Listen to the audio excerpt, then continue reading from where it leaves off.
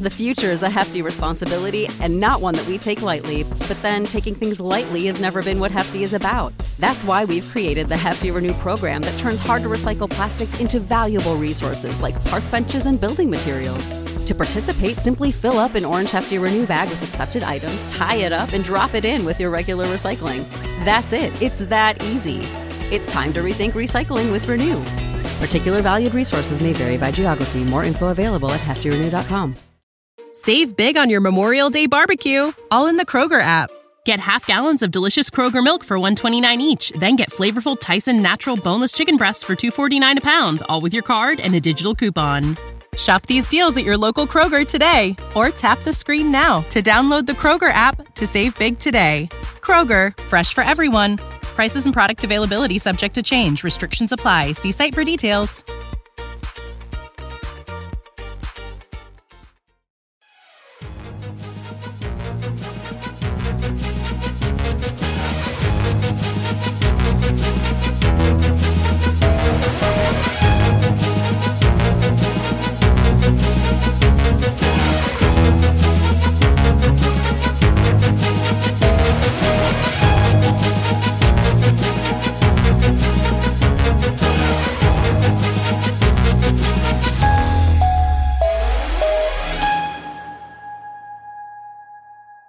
Welcome to the big stream. I am Liam McEwen here today with my coworker Stephen Douglas, and we return to discuss House of the Dragon, episode 6. It's a pivotal episode as we finally got the significant time jump that we were all waiting for. They traded actresses for actresses. People got older. A full 10 years has transpired since episode 5. And that is where we will begin our discussion. There's a lot to consider when a show takes such a significant time jump, not to mention the fact that it happened in the middle of the season instead of at the end or beginning like most other shows. So, Stephen, how did you feel they handled the 10-year gap between episode 5 and episode 6? I mean, sure. They changed the actresses and that play the queen and the princess, then that's the name of the episode. So yeah, 10 years. I can't believe they spent all that time in the first half of the season setting up how sickly Viserys is, and then he just is an old man now. I mean, shouldn't there be like nothing left to him at this point? I don't know. Daemon has changed slightly. He's started a family in a courtship that was brief, to say the least. I don't know. I mean, sure, they definitely jumped ahead 10 years. That happened. Yeah, Viserys, you'd think he'd be dead at this point, but he's hanging in there with his one arm, and we've been harping on the hair as a marker for how much his condition has been deteriorating, and now he barely has any hair. Looks like he got hit with a dose of radiation or something. It really does not look ideal. In terms of the actresses, I think I could, physically I can buy that these are the older characters of the characters we got to know. Makeup department did a good job. And I thought Rhaenyra still had a lot of the kind of verbal tics and patterns of speech that her younger self had. Alicent's character was a lot different, but that was more of a function of how they decided to write her, as opposed to any downfall on the actress's part. Obviously, I would perhaps argue that no character has changed more than Alicent, who was kind of, last time we saw her was a little timid and dipping her toes, maybe a half leg into the pool of political intrigue. She was probably up to her knees by the end of episode 5. And then now she's like full, whole body's underwater in the pool of the political intrigue side here. She's a player. My thing about the time jump is that it seemed inconsistent, I would say, on how they aged everybody outside of Viserys, Rhaenyra, and Alicent. I mean, Sir Criston Cole got a haircut, and that was basically the way that they indicated time had passed for him. Daemon had a couple more wrinkles on his forehead, but we also only saw him looking horribly depressed. So, that might be a function of the mood required for his character. But I mean, otherwise they didn't seem to put a ton of effort into it, and we're just kind of like, it's 10 years later. I don't know, with this big 10-year time jump, and then the time jump that we had like the 2-year time jump earlier in the season. uh, I'm not really sure this is the most effective way. I mean, why not just start with the people at this age and do a couple flashbacks? I um completely agree. Put a little more meat on the bone. I don't know why.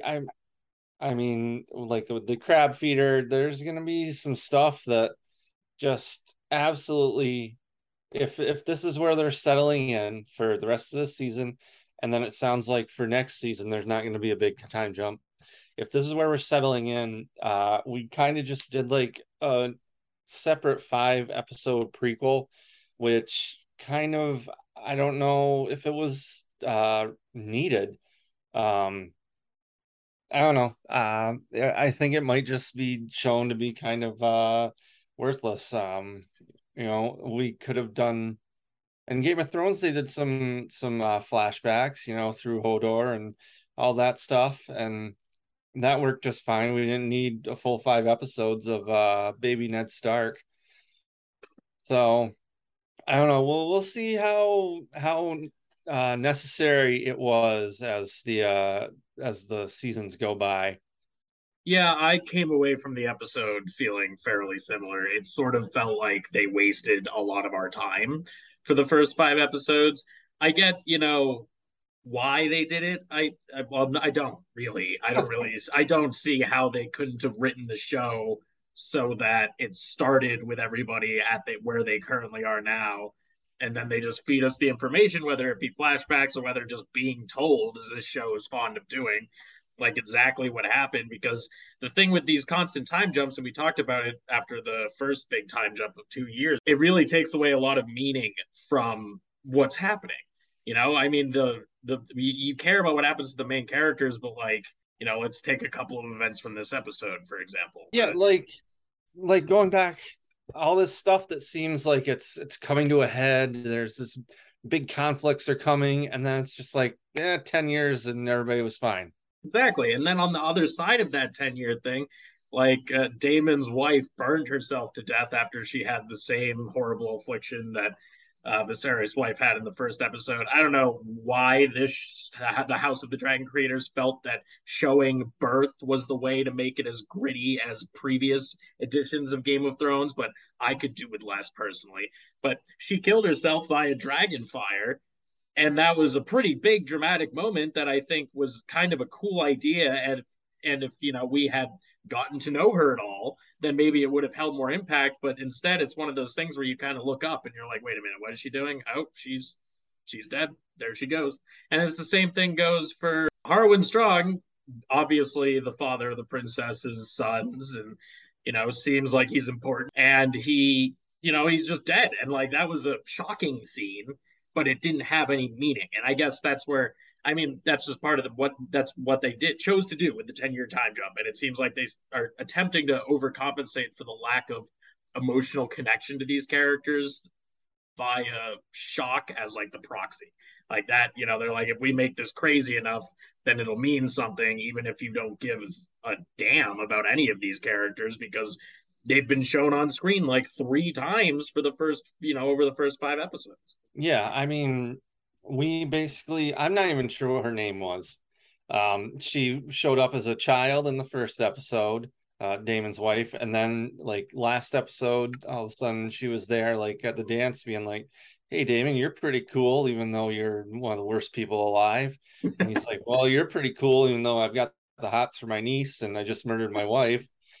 And then 10 years later, they've got a couple of kids, they've got more dragons. And I mean, aside from Damon, Viserys, and Rhaenyra, and Alicent, I don't really know any of these people, I feel like. And then I saw an article, it's like or House of Dragon fans were up in arms because 3 fan favorites were killed off in this episode. And I'm like, Who are these people?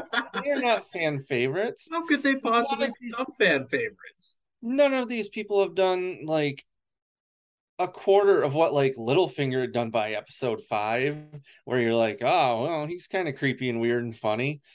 And I don't know. So I'm kind of excited to see these super weird kids that they all have now. So and see the various ways that they try and warm their dragon eggs. This is a big episode for boiling eggs. Big So episodes for Dragon and Dragons at large. They've listened to my pleas. We got a little bit more dragons featured, even if they didn't really do anything with them, but they were there.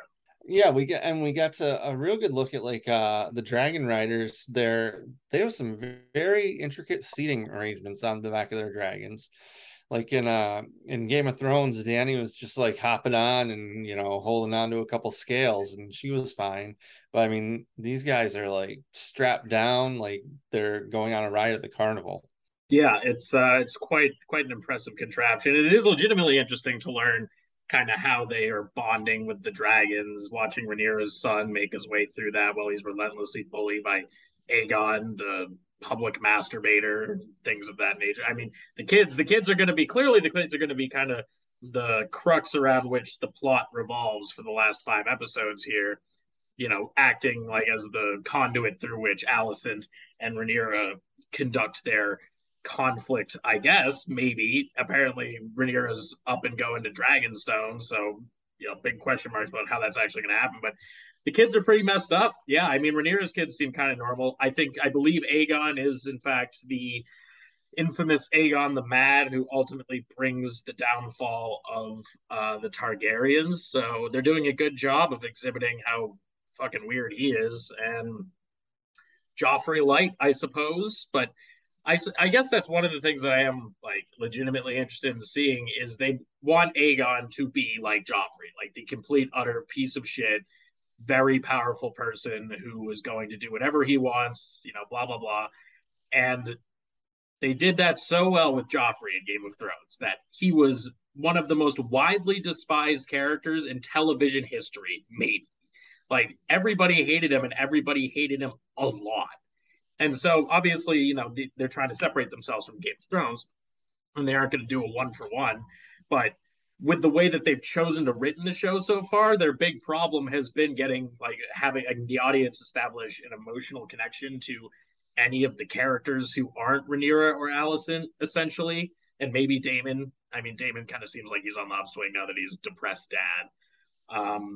But that's going to be, that's going to be a big project for them. Is can they make Aegon into, I don't know, a hateable villain to the point that people keep coming back to watch to see what happens to him? Yeah, we've definitely got a Roy Child thing going on. Everything is Succession, which is the more fun, much more fun show, but a lot like Roman when he gets his office for the first time and he's masturbating in the window. That's, and just to have your mom standing behind you for an uncomfortable amount of time. But when your aunt also wants you to marry your, I'm trying to figure out what the when she proposed the wedding. I think it's a cousin. Yes, cousin. Yeah. But also they have the father and grandfather. So I think to the nephew, Alicent's daughter is a cousin, but Rhaenyra, it's her stepsister. Yes, but it's too weird for just regular old uncle and niece like with Daemon.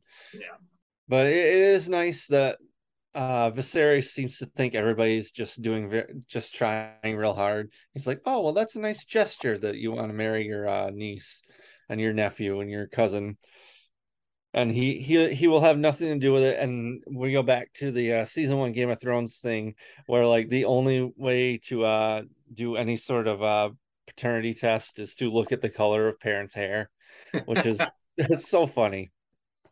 Well, they brought the nose in this time around. Yeah, it feels like a new show, basically.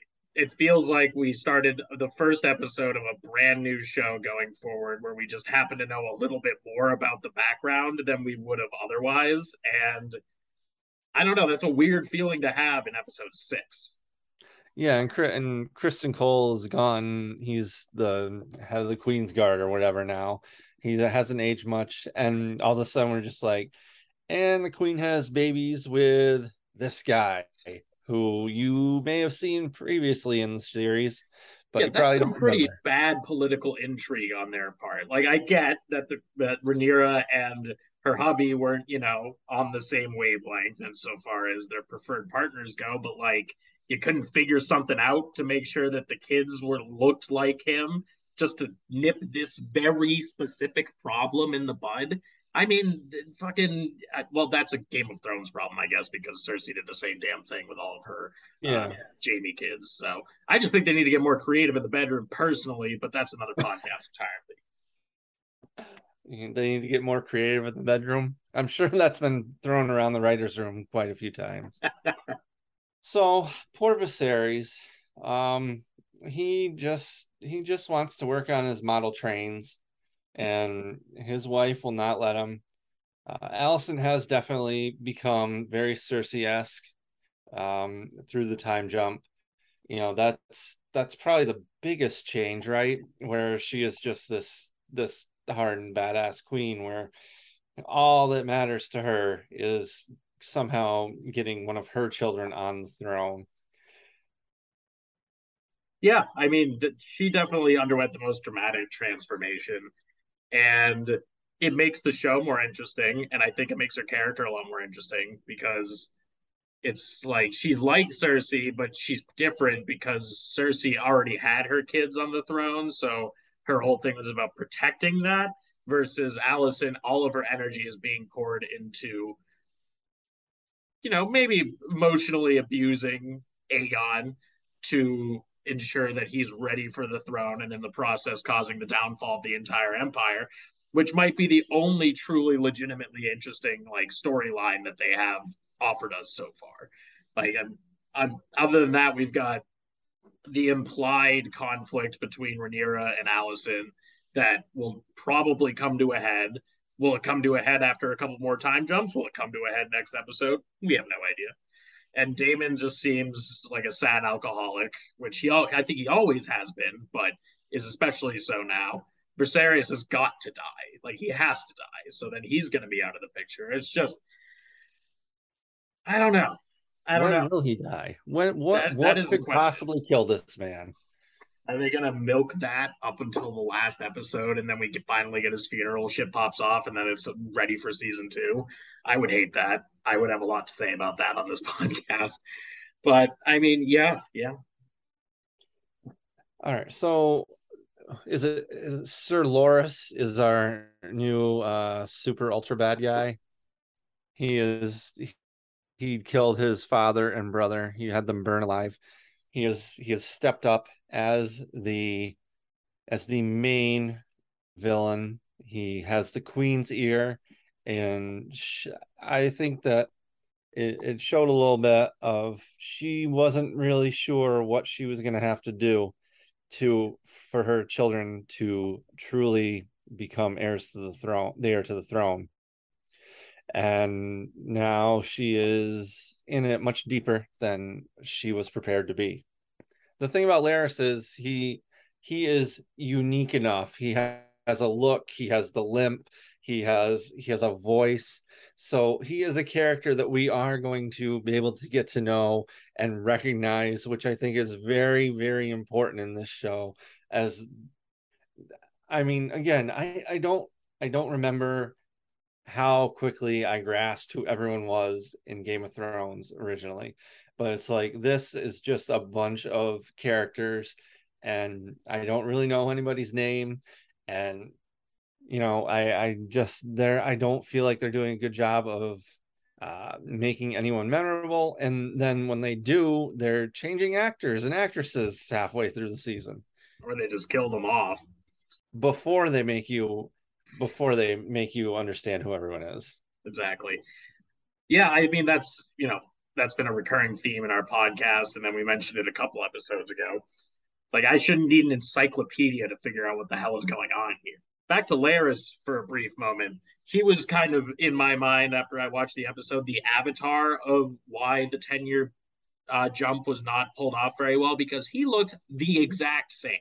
And you'd think that the guy who is physically handicapped would age a little bit worse than everybody else due to when this show takes place. And he looks literally the same. Now I like him. I am excited to see what they do with him. I think he makes everything a lot more interesting. His whole, way of getting followers by cutting off their tongues so they can't tell his secrets is pretty cool and fun. And he's clearly smart. Seems like he might have been trying to set up the Master of Coin at the very end of the episode, because he had like the beetle pin on the guys who set the fires and the whole 9 yards there. I think he's going to be a very interesting catalyst. But again, just it's hard to really care about what's going to happen here. Like, the fact that it feels like we're starting a new show means I have to like reset my investment meter almost, because these are just a bunch of new people. And even if they're the same people, they're new actresses, just as you said. So I don't know. When Viserys finally dies, maybe that'll kick things off. And it makes you wonder how important Daemon really is going to end up being.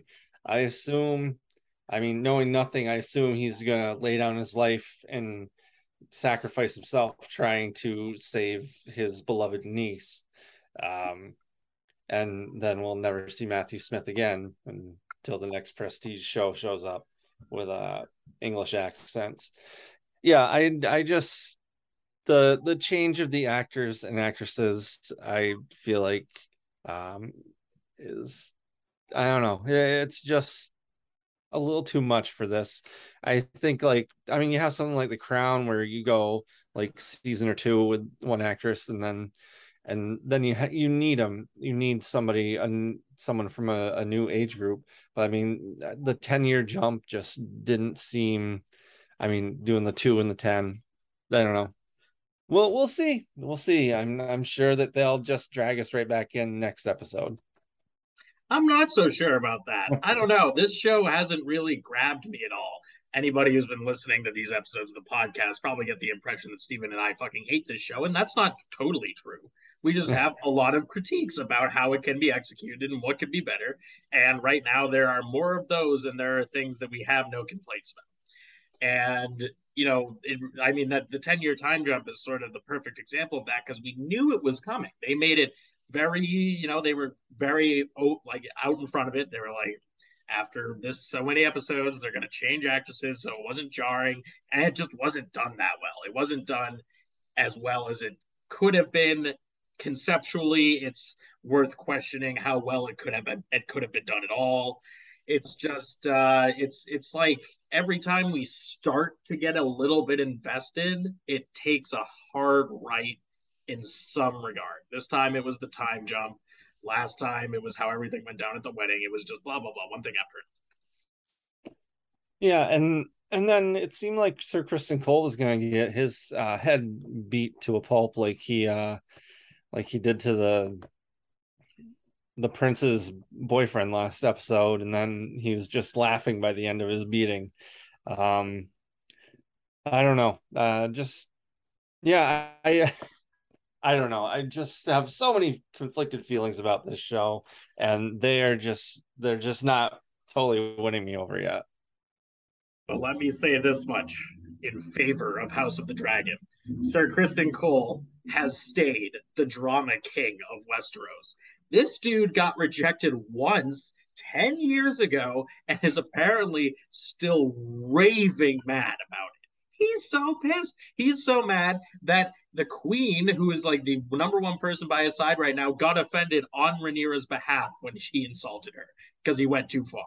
Like, that's how salty this dude is, that the princess was like, yeah, I'd rather not abandon my throne and go just sleep with you for eternity. And then she said that they could still be together. They just couldn't, leave the castle and go live out in the sticks with cinnamons and orange or whatever the fuck he offered. And obviously they could have been fine. I mean, her new guard is having babies with her. Yeah, nobody cares. Yeah, no, the king doesn't care. The Queen's pretty annoyed by it, but apparently it doesn't matter. But yeah, once Viserys dies, I guess not until Rhaenyra dies will the true issues come with the color of the hair. The hair of black will be a true issue.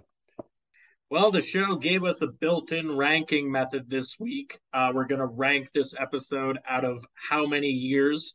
Out of the 10-year time jump, I would give this episode 4 years. I was not terribly impressed. I think they handcuffed themselves maybe a little bit unnecessarily with how they did it. And I'm still going to watch, but I am growing less enthusiastic about the prospect of this turning into a good show by each episode. And the fact that I'm still unsure by episode 6 says something. It's definitely not awful, but it's also definitely not great. Yeah, we'll be here because we're contractually obligated to be here. But it does at times feel like a bit of a chore to get through this. I fell asleep watching it on Sunday night, so I had to go back on Monday night and finish it. My wife's like, "Oh, just tell me what happened," so I don't feel like this is a super endorsement for Dragon House. So I would give this 2 out of 7 pet dragon pigs. And I will leave everybody with this one final thought, is that this show feels like it is on the fast track to mediocrity. That's what I think that's where I'm coming down right now, is that there isn't anything really stupid in the show that I can yell and complain about for 20 minutes like I just did about Criston Cole. And nobody is interesting enough, or nothing interesting enough has happened to yell about it like I just did with Criston Cole. If the one person that I get the most content out of a 40-minute podcast is the guy who had maybe 10 minutes of screen time this episode, then things aren't going great. But we will be back next week. Larys Strong seems like our only chance. A good villain. Without a good villain playing the Game of Thrones, we're screwed. We can only hope Larys Strong save us from the depths of mediocrity. I am Liam McEwen, and this was Stephen Douglas. Thank you so much, listeners, for tuning in to the big stream. Log on to the Big Lead for all of your latest sports and media news. We will see you next time.